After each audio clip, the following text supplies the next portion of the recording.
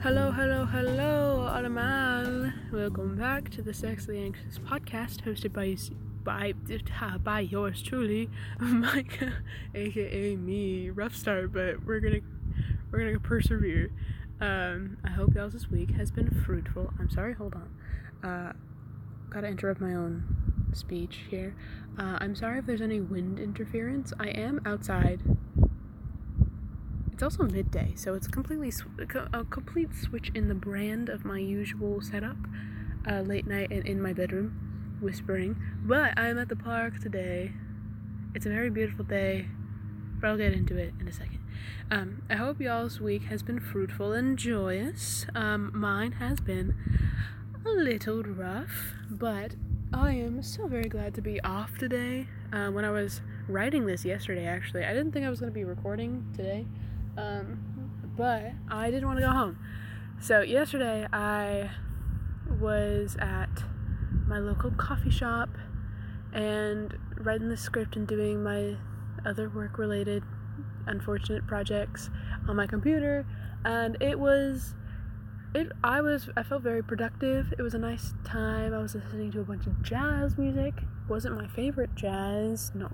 I wouldn't recommend, really, but it was jazz, and oh my gosh, it's a lot of wind. I will re-record this later if it gets too bad, but hopefully I'm protecting the mic as much as possible, but I don't know how else to ward off the wind. It is a very nice breeze. I'm enjoying it, other than the fact that I know that there's going to be some audio issues. But today I had a little bit of a solo picnic to try and distract myself from the fact that I am supposed to be at state. Now I'm not in high school anymore. However, I used to volunteer and chaperone for my old high school's choir events. I'm very involved in that choir program, and so if you don't know anything about choir, there's this event called Solo and Ensemble, where solos and ensembles can perform for judges, and they get a score, but it's more like a learning activity, really. It's kind of like a festival, which is another thing, but festival is purely a learning activity, and you don't really, it's not a score-based thing. But solo and ensemble, you can go, if you are the top person in your category, you qualify to go to state. And we had so many people get first, second, or third, which means you are the person going to state or the alternates. And so that means so many people from choir get to go perform today at state, which I've never been to state before. I don't know what that's like, and I was so excited to go and support these kids. They're all just wonderful. Most of the people in the choir program are my friends. I love them all dearly. But yeah, their high school decided to be a little bit of a bitch. Like a lot bit, and decided that no volunteers that aren't parent or guardians of students in the school can volunteer any longer. So I'm not able to go to state, and so I had a picnic to try and distract myself from the fact that I'm really, really sad. I mean, like, I haven't been able to go and volunteer on Tuesdays and Thursdays like I have done for this whole school year for a little bit now, and it's been wildly depressing. Everyone is so sad about it. I am very distraught. It's fine. Anyway, so that's why I'm at the park today, and that's why I have Friday off. I usually don't have Fridays off at all, because I'm the best person at my job and Fridays are really busy, and no one else can do my job very well. The person who's filling in for me today, I'm looking forward to hearing the horror stories of him working my shift, because everyone hates when he's working, even like a Tuesday, which isn't a busy day, because he just sucks at my job. But yeah, anyways, I'm thinking that my schedule for these episodes is to write my script on Thursdays and record somewhere in the days following. Lately it's been like Saturday evenings, and then I post it on Sunday. But last week I recorded it on Friday, I think, and I posted it on Saturday. I don't know, I don't really feel the need to have a strict schedule. It's just, I'm trying to predict when I want to allot time to this, because this is something that I enjoy at the moment. That's why I'm doing it. But I don't want that to become like a work. I don't want this to become a work thing. This is just like a little fun hobby, I guess. I just get to talk to a microphone for a little bit, and it makes me feel productive to write the scripts. I love writing scripts. Like, what I'm writing for this isn't really a script, I suppose. It's just thoughts so that I don't get off track. But oh my gosh, I love writing scripts. I've done a little bit, like, I've made some sketches before for school projects and otherwise, and it's just so fun. But that's not what we're talking about today. Today we are talking about, hold on, today I had to scroll past a bunch of parts of my script that was me talking about my day yesterday, but I was like, well, I kind of already talked about that, so I skipped that. But today I wanted to talk about a big brain thought I had about autism last week walking home, cringe culture, and being disabled in the workplace. And as always, I will be discussing my current read at the very end of the pod. Okay, so my jaw-dropping realization last week was me putting the pieces together with what I believe to be one of the main reasons why autistic men are often perceived as childish or having childish tendencies. The realization hit as I was recording a video to send to a friend, shout out Abby, where I was very excited and I ended up tippy-tapping my feet as I was walking home, because I was so amused by something. I drew a sexy COVID, if any of y'all were wondering. That's what I was laughing about. Y'all don't want to see, it's so distressing.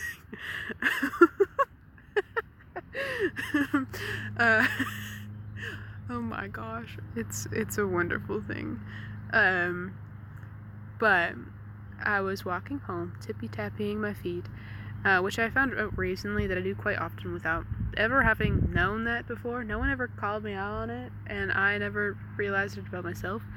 Not really surprising, but, just something to add. This got me thinking about how you often see even neurotypical children jumping when excited or doing something similar, like flapping their hands or whatever. Then, and this was the piece of the puzzle that really was the catalyst for the overarching big brain conclusion, I remembered this TikTok I had seen ages ago at this point, where this woman was saying something along the lines of, remember all those weird things that you do when you were a kid? Like make odd sounds or move your body in weird ways before you were told to stop? Yeah, start doing those again. Be weird again. You know why? Because that was you self-regulating. Your body knew exactly what stimulation it needed to regulate itself appropriately.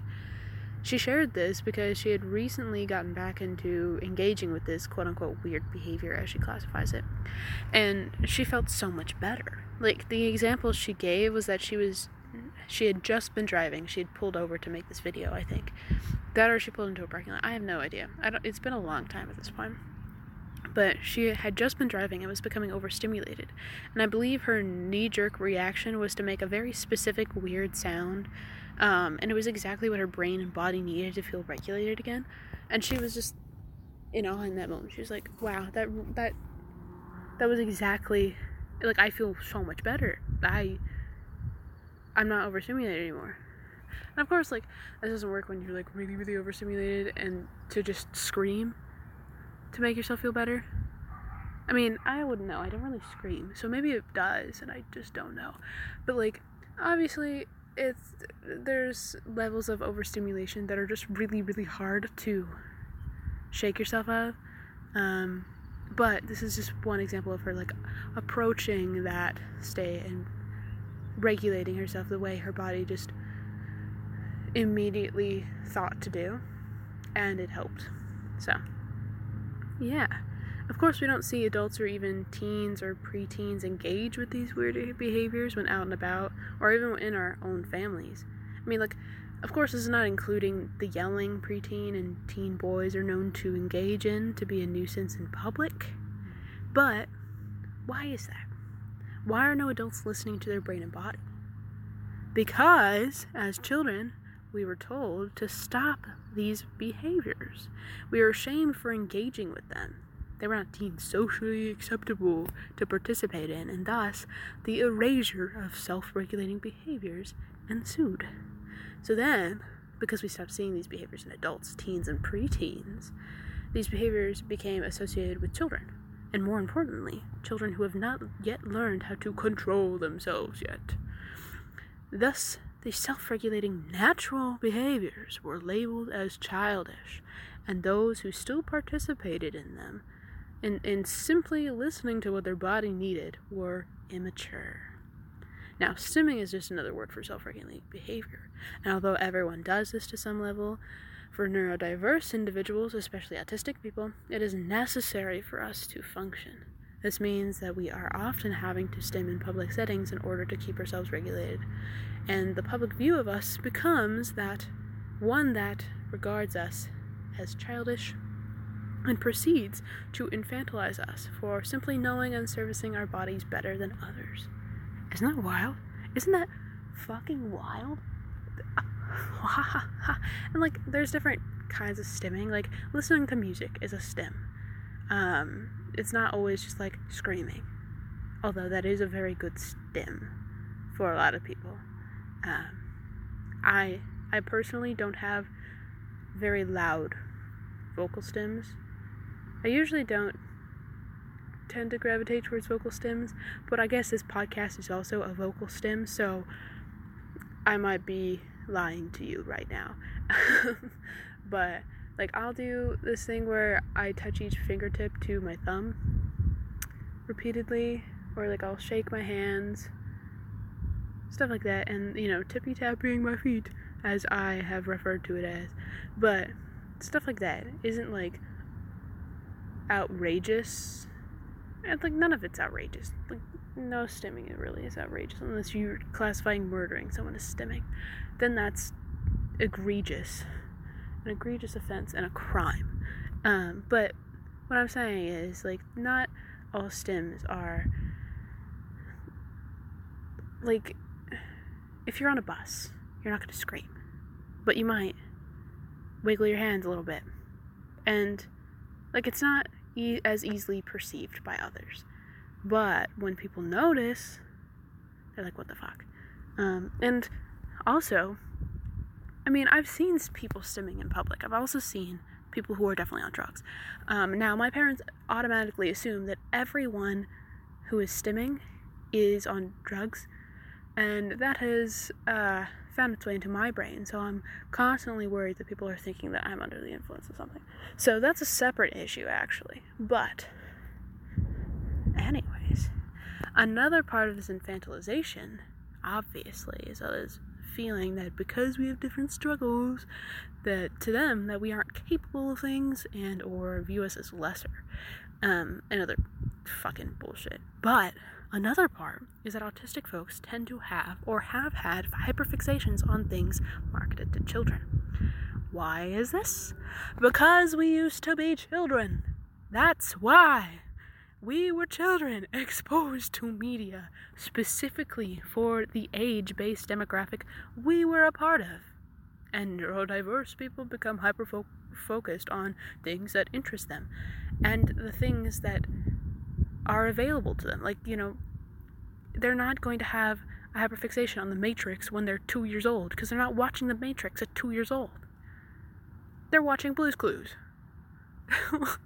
They're watching Bluey.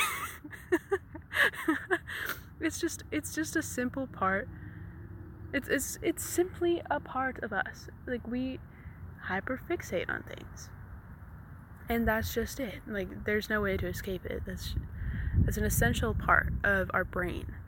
And so, of fucking course, we're gonna have hyperfixations on children's shows or kids' toys, etc. for a long time. Many of us having this hyperfixation extend into adulthood because they don't just go away. Like, sometimes they fade. Sometimes a lot of people can have very rapid hyperfixations.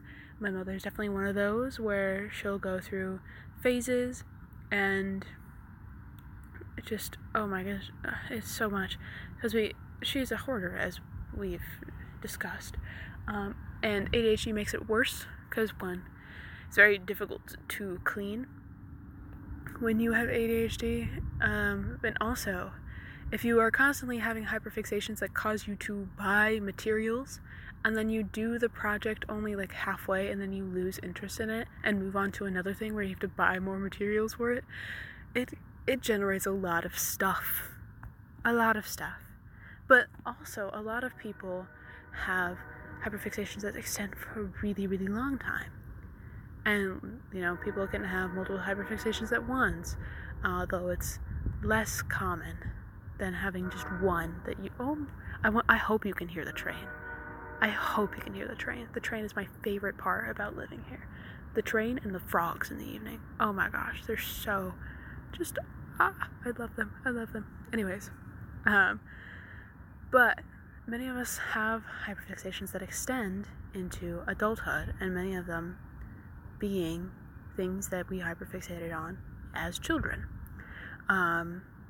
Way past what is deemed socially acceptable, and it ventures into the cringe category, which I think is so fucked, to be honest. Like, what the fuck were we supposed to do? I can't help that I have extensive knowledge on My Little Pony. It simply is what it is. I was a child, and I hyperfixated on a show marketed towards children. It also doesn't help that it is a baller-ass show. It's so good. Like, am I going to continue to watch the show every now and then? Abso-fucking-lutely. It is so good. I love it. If I had time to watch TV, I probably would be watching the show more. Like, probably closer to every day. Because, it is a hyperfixation, and I find comfort in that show because I've watched it so much. I've watched it endlessly. But should I feel the profuse shame and guilt I do when I watch it? Absolutely not. No. It's ridiculous. Even as I discussed this on the pod, this is one of the very, very few times I've ever let myself outwardly declare that truth about myself. There's so much shame surrounding my hyperfixation on My Little Pony that the only person I genuinely feel comfortable talking about it with is my cousin, as she fucking gets it. She is one of the girls. She is the only girl in our like cousin relationship. Yeah. But can you tell that part was ad-libbed and not scripted? Every time this podcast doesn't make sense, it's because I am ad-libbing and I can't remember what the point was. Or I make jokes that only I think are funny, really. But that's the whole point of this podcast. I'm the only one really gonna listen to this. But it's also like especially shameful in my case, as it isn't a kids show was deemed acceptable or respectable to like. It was cringy. It was deemed. It was like if you watched it, you were weird. It was made fun of extensively when I was a child. At least. When I was a child, at least. I don't know if it's still made fun of. I really don't care. But I'm also not in an environment that would let me know. However, it was bad when I was in elementary school. Like, specifically 5th grade. It was so bad. Oh my gosh. When I was a child, at least, and you were found out to be watching that pony show, you were publicly humiliated and bullied to no end. No one knew that I watched MLP except for my cousin. It was a secret that was eating me alive with shame. Like, I didn't really feel like I wanted to tell people because I was a very shy and quiet, reserved kid. So it wasn't like I was really, really aching to tell my secret.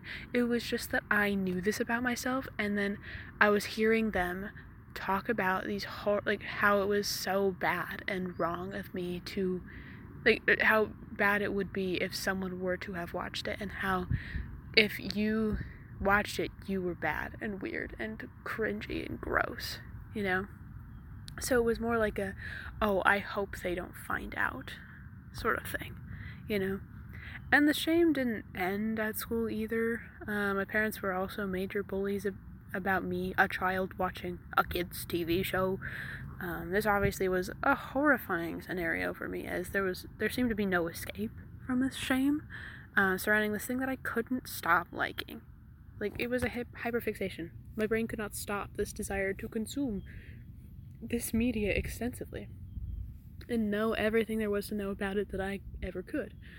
I mean, I have never been like a theorist or a lore person in terms of that universe specifically. Like, I'm usually not in general, but like, I did say that I wanted to know everything about the show that I possibly could, but I was more like a person memorizing titles and being able to tell you every detail of every episode and like quote it word for word if one were to ask, you know? That was the kind of knowing everything that I was. Not the lore. Although I kind of wish, I don't know if I wish that I knew the lore. I feel like lore and conspiracies about kids shows or movies tend to be sad, and I don't like that. I want it to be a comfort, happy show for me. Anyways, the shame didn't stop being so all-consuming as I grew up. Of course, as I got older, I strayed farther and farther away from the target demographic of the show. So not only was there the existing cringe label attached to the show, but now the fact that I was too old for it made it even more cringe and unacceptable. Cringe culture in general is something I think needs to be sent to hell with a sword shoved up its ass. It's in my opinion, one of the worst things that has ever happened to society. Why on earth are we shaming people for liking any one thing? Let people fucking live. You do not need to like what other people like for it to be valid and something that you need to respect. It's your interests are not all that is good and well in this world. It instills this holier-than-thou mindset that encourages people to judge others because that's not something they would ever be caught dead enjoying or partaking in. It's just like, okay, and like, I'm enjoying it. At no point was I asking you to. And even if I was, it would have been me trying to share something I enjoy with someone else that I've deemed worthy of my trust. Trust in you that you wouldn't degrade me for my interests. And now, you're missing out on having that relationship with me. So, fuck off, you know? It's deemed as an acceptable interaction and not as something that is deeply traumatic to individuals. It's a method of social exile at the end of the day, and that's exceedingly harmful. It's everything that a bully is. It's just within this label of cringe culture to make bullying almost acceptable, you know? Like, it encourages it. And hold on, where am I? Oh.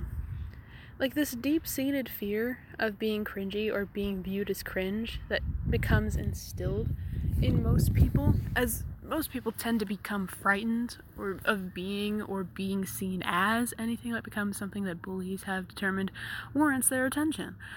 like when people use the word gay to mean bad or pathetic, turns into people desperately pushing the message that, oh, I totally used to be cringe. Oh yeah, this thing that I used to do, oh my gosh, that was so cringy.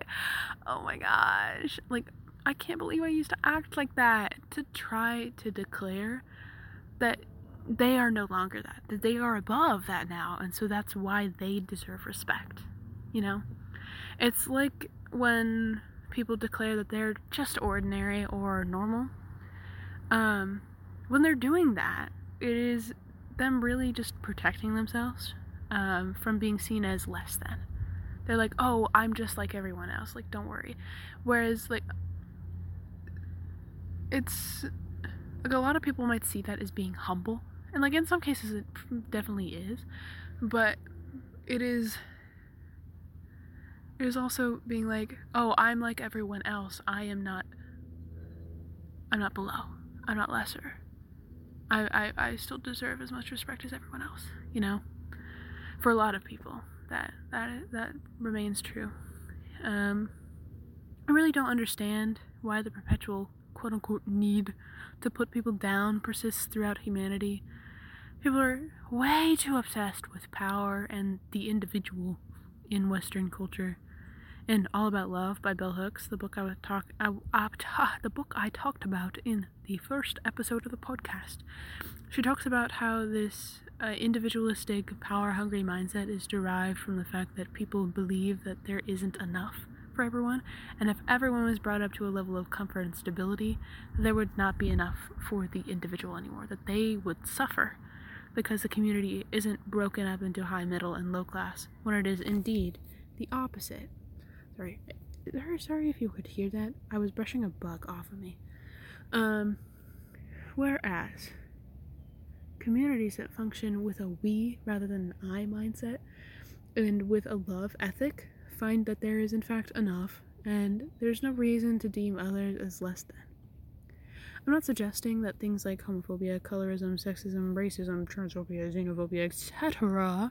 don't exist outside of Western culture, because they certainly do, but it is totally the fault of colonization and the spread of Western belief system that they are, because there's very clear history in many cultures prior to colonization of accepting, for example, non-binary people, and white people totally ruined the world. But anyways, those issues still exist, of course, but as not everyone subscribes to those harmful beliefs within Western cultures, not everyone partakes in those beliefs in other cultures either.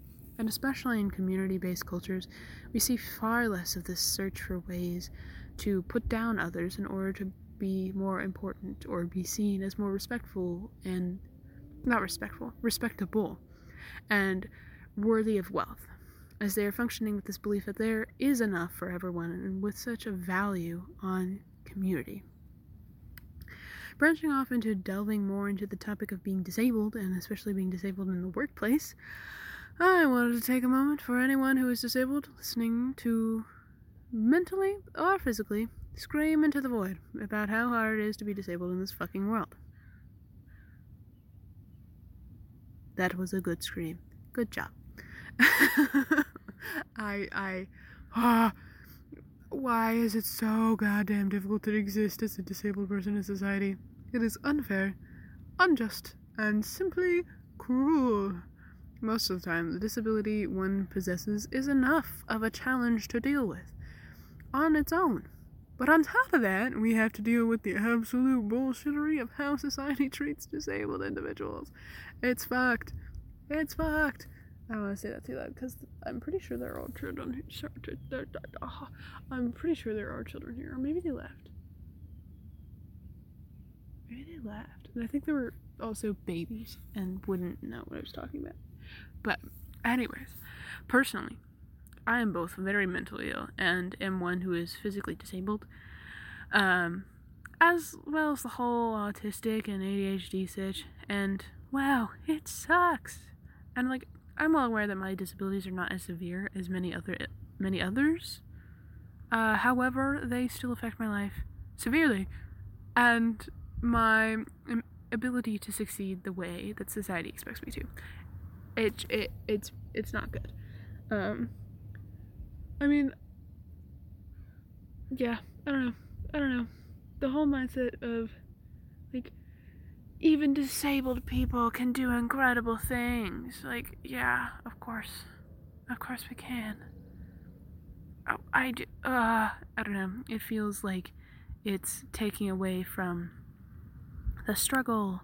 It's kind of like what I said in a previous episode of people romanticizing the 50s and being like, but the style and the aesthetic was so, like, cute and quaint or whatever, and that covering up all of, like, ignoring all of the racism and horrible things that were happening, being like, but look at the aesthetic, you know? That's kind of what that kind of sentence means to me, really. Like, disabled people can do great things. It's like, yeah, but are you like, it's so frustrating. But, one of my disabilities is an incredibly severe allergy that is almost impossible to escape from. I mean, I wouldn't normally consider most allergies to be disabilities, but I'm allergic to perfume and scented items to a point where I will be blacking out, unable to walk, unable to speak or understand other people, unable to move, to think, to breathe sometimes, and so many other severe symptoms that I have to be sent home from work or have to call out relatively regularly because I simply cannot function. So in this case, I would consider it a disability. It is also because I can't really do anything about it. Like, I don't wear perfume, I don't have scented items at all, and so, like, I'm just at other people's mercy, you know? And it sucks so much. It's the fucking worst. Not only does no one understand my allergy, which leads them to not believe me or take me seriously, but it leaves me without an ability to communicate or advocate for myself. And like I said, it isn't something that I can control at all. I simply have to hope that people will be considerate and not wear perfume. To be a good person and be like, oh, this is causing you severe suffering, I won't wear it around you. I'm not saying you can't wear it ever again, just don't wear it around me, please. It's not that big of an ask. I cannot tell you how many emails I've sent, how many presentations I've given, how many interventions there have been just to try and get people to stop wearing perfume around me, to take me seriously and care for once. And nothing has ever worked. No one truly cares enough to stop, because of course it doesn't affect them, so why should they? It's absolutely infuriating. One of the things that is an issue for me is not being able to call out for myself when I'm having an allergic reaction, as I'm not able to speak almost ever. And if I can, I'm in no way to communicate in intelligent sentences. And also, I'm not about to use my voice, because I can't use my voice at work, and it took a long time to get people to just realize that I can't talk. Like, I'm mute at work. I go completely nonverbal to distress, and how I'm treated at work. So I usually just use ASL and communicate with coworker friend and or make random gestures. Well, not random. They're not random gestures to me, but they're random gestures to them. To a few people at work, and they try and understand and eventually just give up, and I'm like, okay, that's fine. I don't really want to talk to you anyways, but I was trying to give you an answer to your question. But I'm not about to speak on the phone and have them be like, you have a voice? And because they obviously don't respect disabled people in the workplace, and so they're not going to understand that I can talk outside of work, but I can't talk at work. And I'm not gonna do it. I'm not gonna talk on the phone and have that become an option that's no longer available, you know? And thus I ask my dear bestie Miguel to call out for me, and he's happy to do so, and he offers most of the time without me having to say anything. I'm very reluctant to call out, and he's like, hey, no, I think you should call out. And I'm like, I don't know. I really don't want to call out again. He's like, I'm calling you out right now. And if you can't, I'll text my little brother Han and have him do it. If I really need to. To me, this seems like a really good solution. Like, I'm not putting my workplace in a position where they are without a replacement in the evening, as they have enough time to call someone else in or adjust people's roles for that eve. And I'm communicating the best I can. And I'm not putting myself in jeopardy. All the bases seem to be checked. You know, like, I don't know how I could do this differently to be better. And I also think in general, the mandation of having a phone call be the only way one can communicate that they cannot come into work to be exceedingly ableist. But whatever. Not my business. That's one of the things that when I own a bakery, I will have multiple ways that you can tell me that you cannot come into work, because I'm not going to expect people to always be able to call, because I have a lot of trouble with phone calls even when I can talk. So, like, the only way that you can inform, like, people at my work that you can't come in, is to call. Otherwise, you're fired. So fun, right? But one of my managers does not think so. Does not think that having someone call in for me is a great idea. Because one time when dear Hannah called for me, he responded with a snarky ass, Micah needs to start calling in for themselves. This has been happening frequently. Oh, no, never mind. He's gay. So, how do I was gonna try and do one of the stereotypical, like, gay voices, but I have no clue how to do that. I have not done that accent in so long. But anyways, for reference, he's a very gay man. But he says, Micah needs to start calling in for themselves. This has been happening frequently. Which not only riled up the support group, but it got its very own, very angry, very long, but of course respectful email to the bigger boss manager of my workplace dedicated to it. And especially just to him in general, because the manager who made the comment was known for being blatantly uncaring of me being disabled and actively participating in ableist behaviors that really affected my ability to work successfully.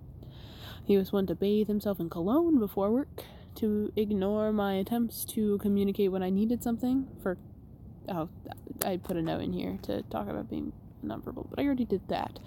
And, of course, there was this attempt at reprimanding me for navigating my situation in the best way I could, even though he was fully aware that I'm not able to exist without my disabilities as he wishes me to, of course, for his own selfish desires, and not to have... Sorry, my elbow popped. Ow, that hurts so much. Oh my goodness, where am I? I'm not wearing my glasses, because I was wearing sunglasses, but now I'm in the shade, so I don't really need to. But I didn't bring my glasses, because I can't wear both at the same time, obviously. So now, reading my script, I'm having a hard time. But what I was trying to say was, he was fully aware that I'm not able to exist without my disabilities as he wishes me to, of course of his own selfish desires to not have to be accommodating, not because he wishes my life to be less affected by these unfortunate circumstances. I had to fight so hard for even a little respect for my need for understanding and help. It took months and months of me trying to advocate for myself and me being met with fake sympathy and airy claims that something would be done, and nothing ever happening for even the smallest... What? Oh, separate ideas. I was met with fake sympathy and airy claims that something would be done, and nothing ever happening. For even the smallest, most ingenuine bulletin to be put up on our scheduling app, buried within several other notices that no one ever actually looks at but me, Miguel had to say something. It wasn't me. And, like, keep in mind, he had said something before. He's been advocating for me. But it took him saying something again for even the smallest little bulletin that no one's ever gonna even look at to be done. Whereas I had been doing all of this work for months and nothing came of it. This, of course, is only one example of the difficulty of existing as a disabled person within the workplace. In general, there's just such a lack of understanding and unwillingness to understand. Just in all of humanity, really. But especially in the workplace. As the mindset of the workplace, as we know it to be now, is essentially a pig with a carrot on a stick attached to it. Except the carrot is wealth and being seen as important and successful, or suppose otherwise known as the grind set. I literally hate that term so much. It's so annoying. I hate how it sounds. It is expected that we all, not just people with disabilities, ignore our needs, health, and general well-being for the sake of our jobs. It is expected. And this whole idea of grinding is extremely glamorized and idealized in a way that makes everyone feel incredibly shitty if they're not productive every single moment that they're alive. Not even awake. No. They have to be productive while they're sleeping. It's awful. It's horrible. This leaves no room for people to relax, to take care of themselves, to enjoy a life outside of simply working. There's so much more to life that a lot of people don't let themselves engage with for the sake of the grind set. Sorry, it sounded so funny. This is serious. I'm serious right now. If you don't set boundaries with your workplace, they will work you to death. This is not to say that you should be calling out all the time simply because you don't want to go.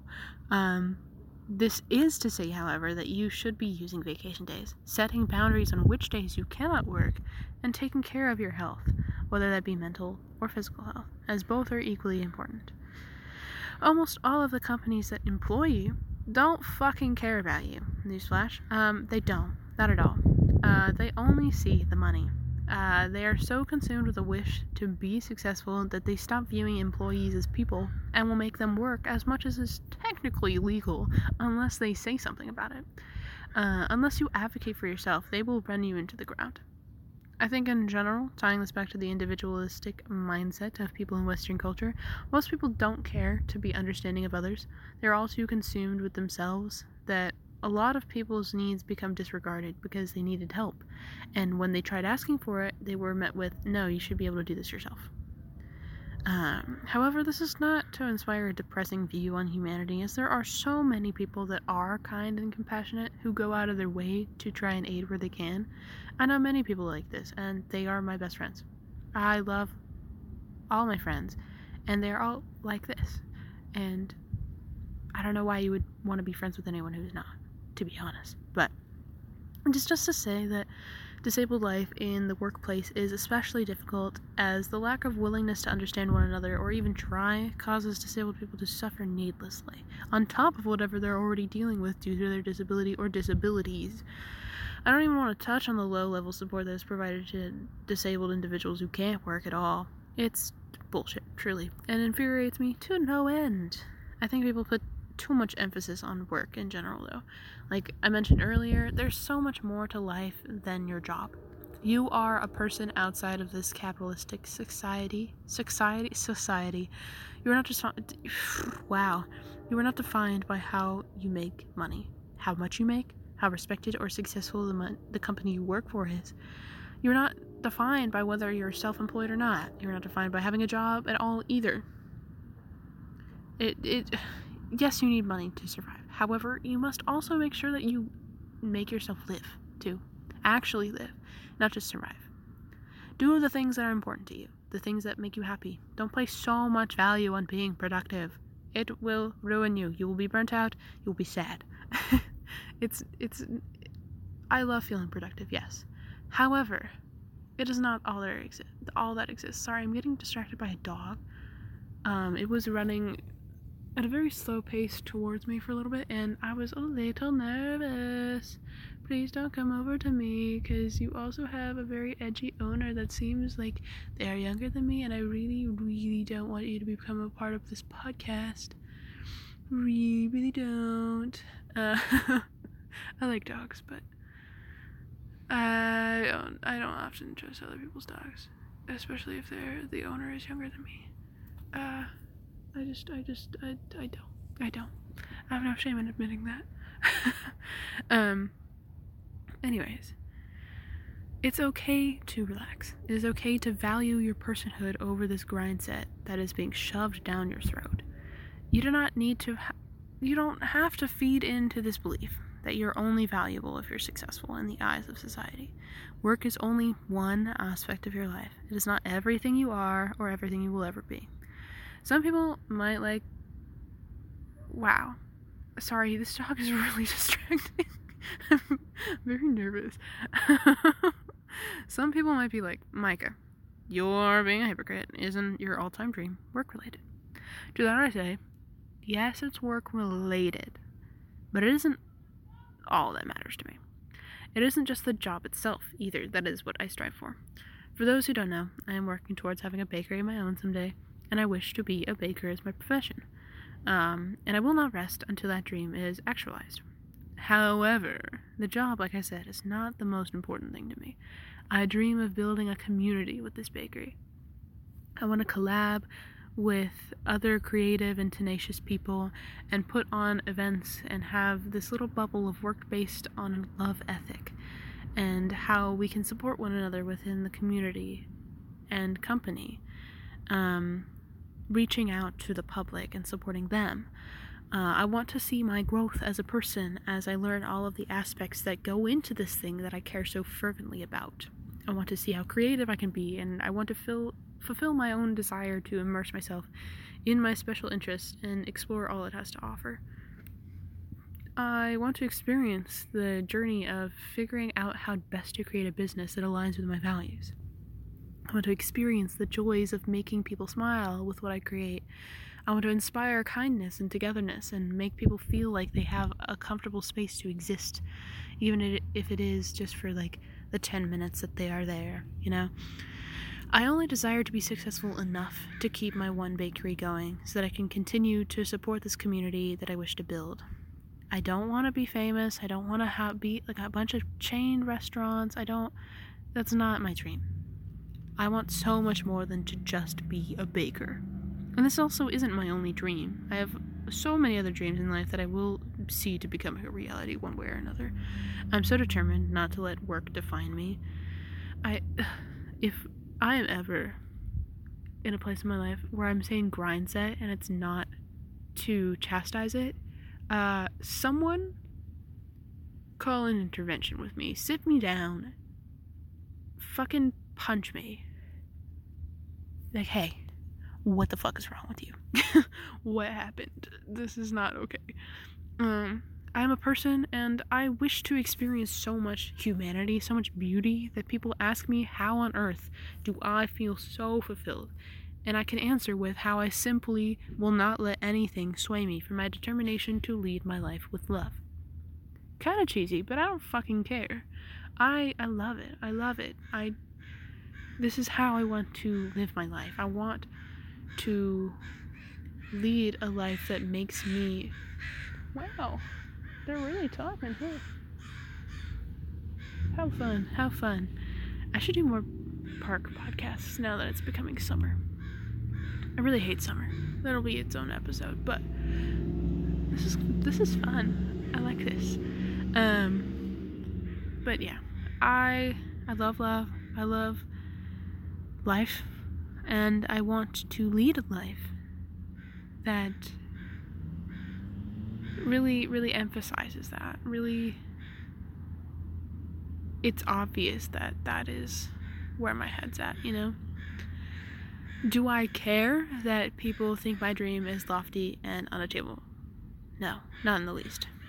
All the things that have ever been invented or created at one point were only believed in by one individual, who believed in it so much that they didn't stop chasing it until it became a reality.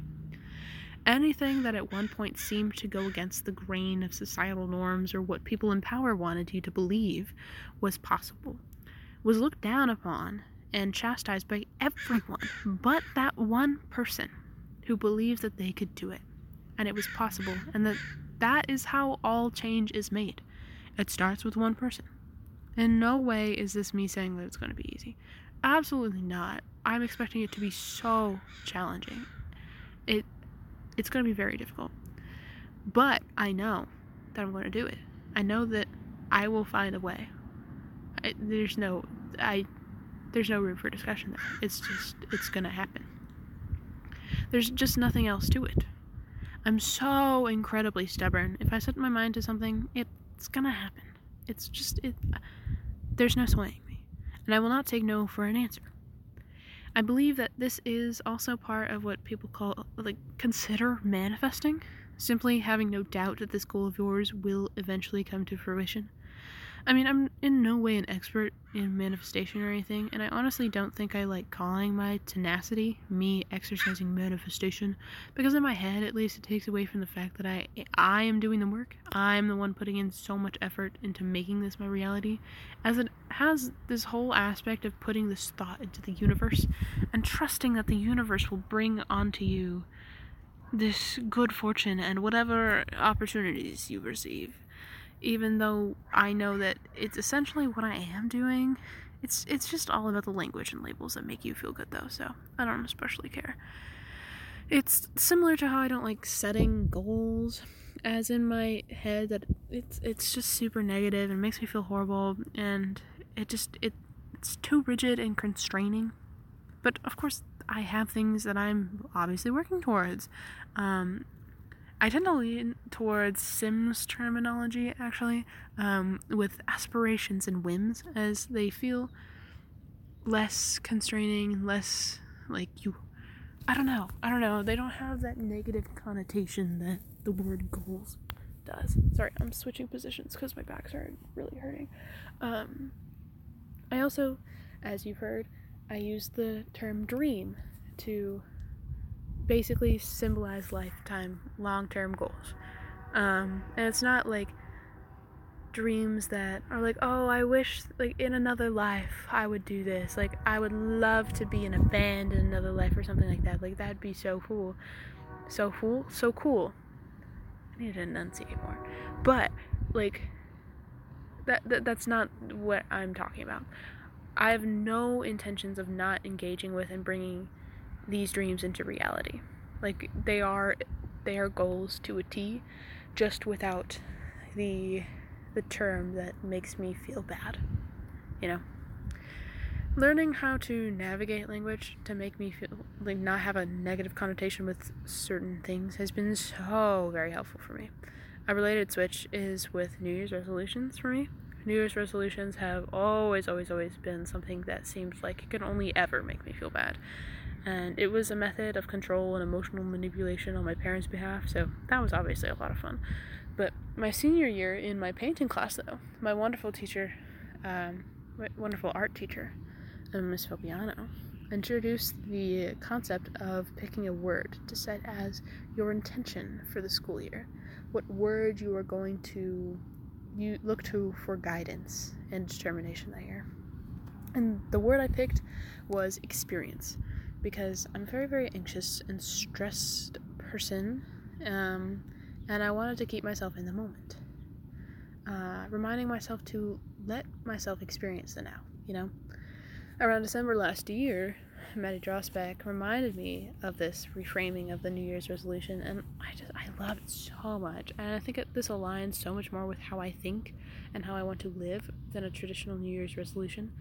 And the word I picked for this year was exist. I picked this word because I wanted to set the intention of letting myself just simply exist the best I can, letting myself breathe, not setting so many expectations of myself, and accepting that my existence comes with unique struggles, and that's okay. Oh my gosh, my alarm went off. I thought I turned that off. I feel like every single episode there's some sort of interruption via my phone. Right now, I'm gonna turn my phone on silent right now. I always forget, because I don't think that people are gonna text me, and then they do. This time, though, it was my alarm. I am not popular. I promise. I don't know why everyone texts me during my podcasting times. It's just been a coincidence. But anyways, back to it. My existence comes with unique struggles, and that's okay. I used to be so embarrassed to exist. I in no way wanted to for a really, really long time. So I suppose this year is really just meant to be a journey of learning about myself and letting myself simply be as I am without being embarrassed of living. I definitely picked this word because it is a challenge for me, and it is something that I want to work on. So I'm definitely not where I am aiming to be eventually yet, but I have been making my way downtown. Walking fast, perchance? Sorry, I couldn't not. It was right there. It was right there. Anyways, yeah, so it's like I have made progress. I have seen progress in this aspect. I have been taking time to really let myself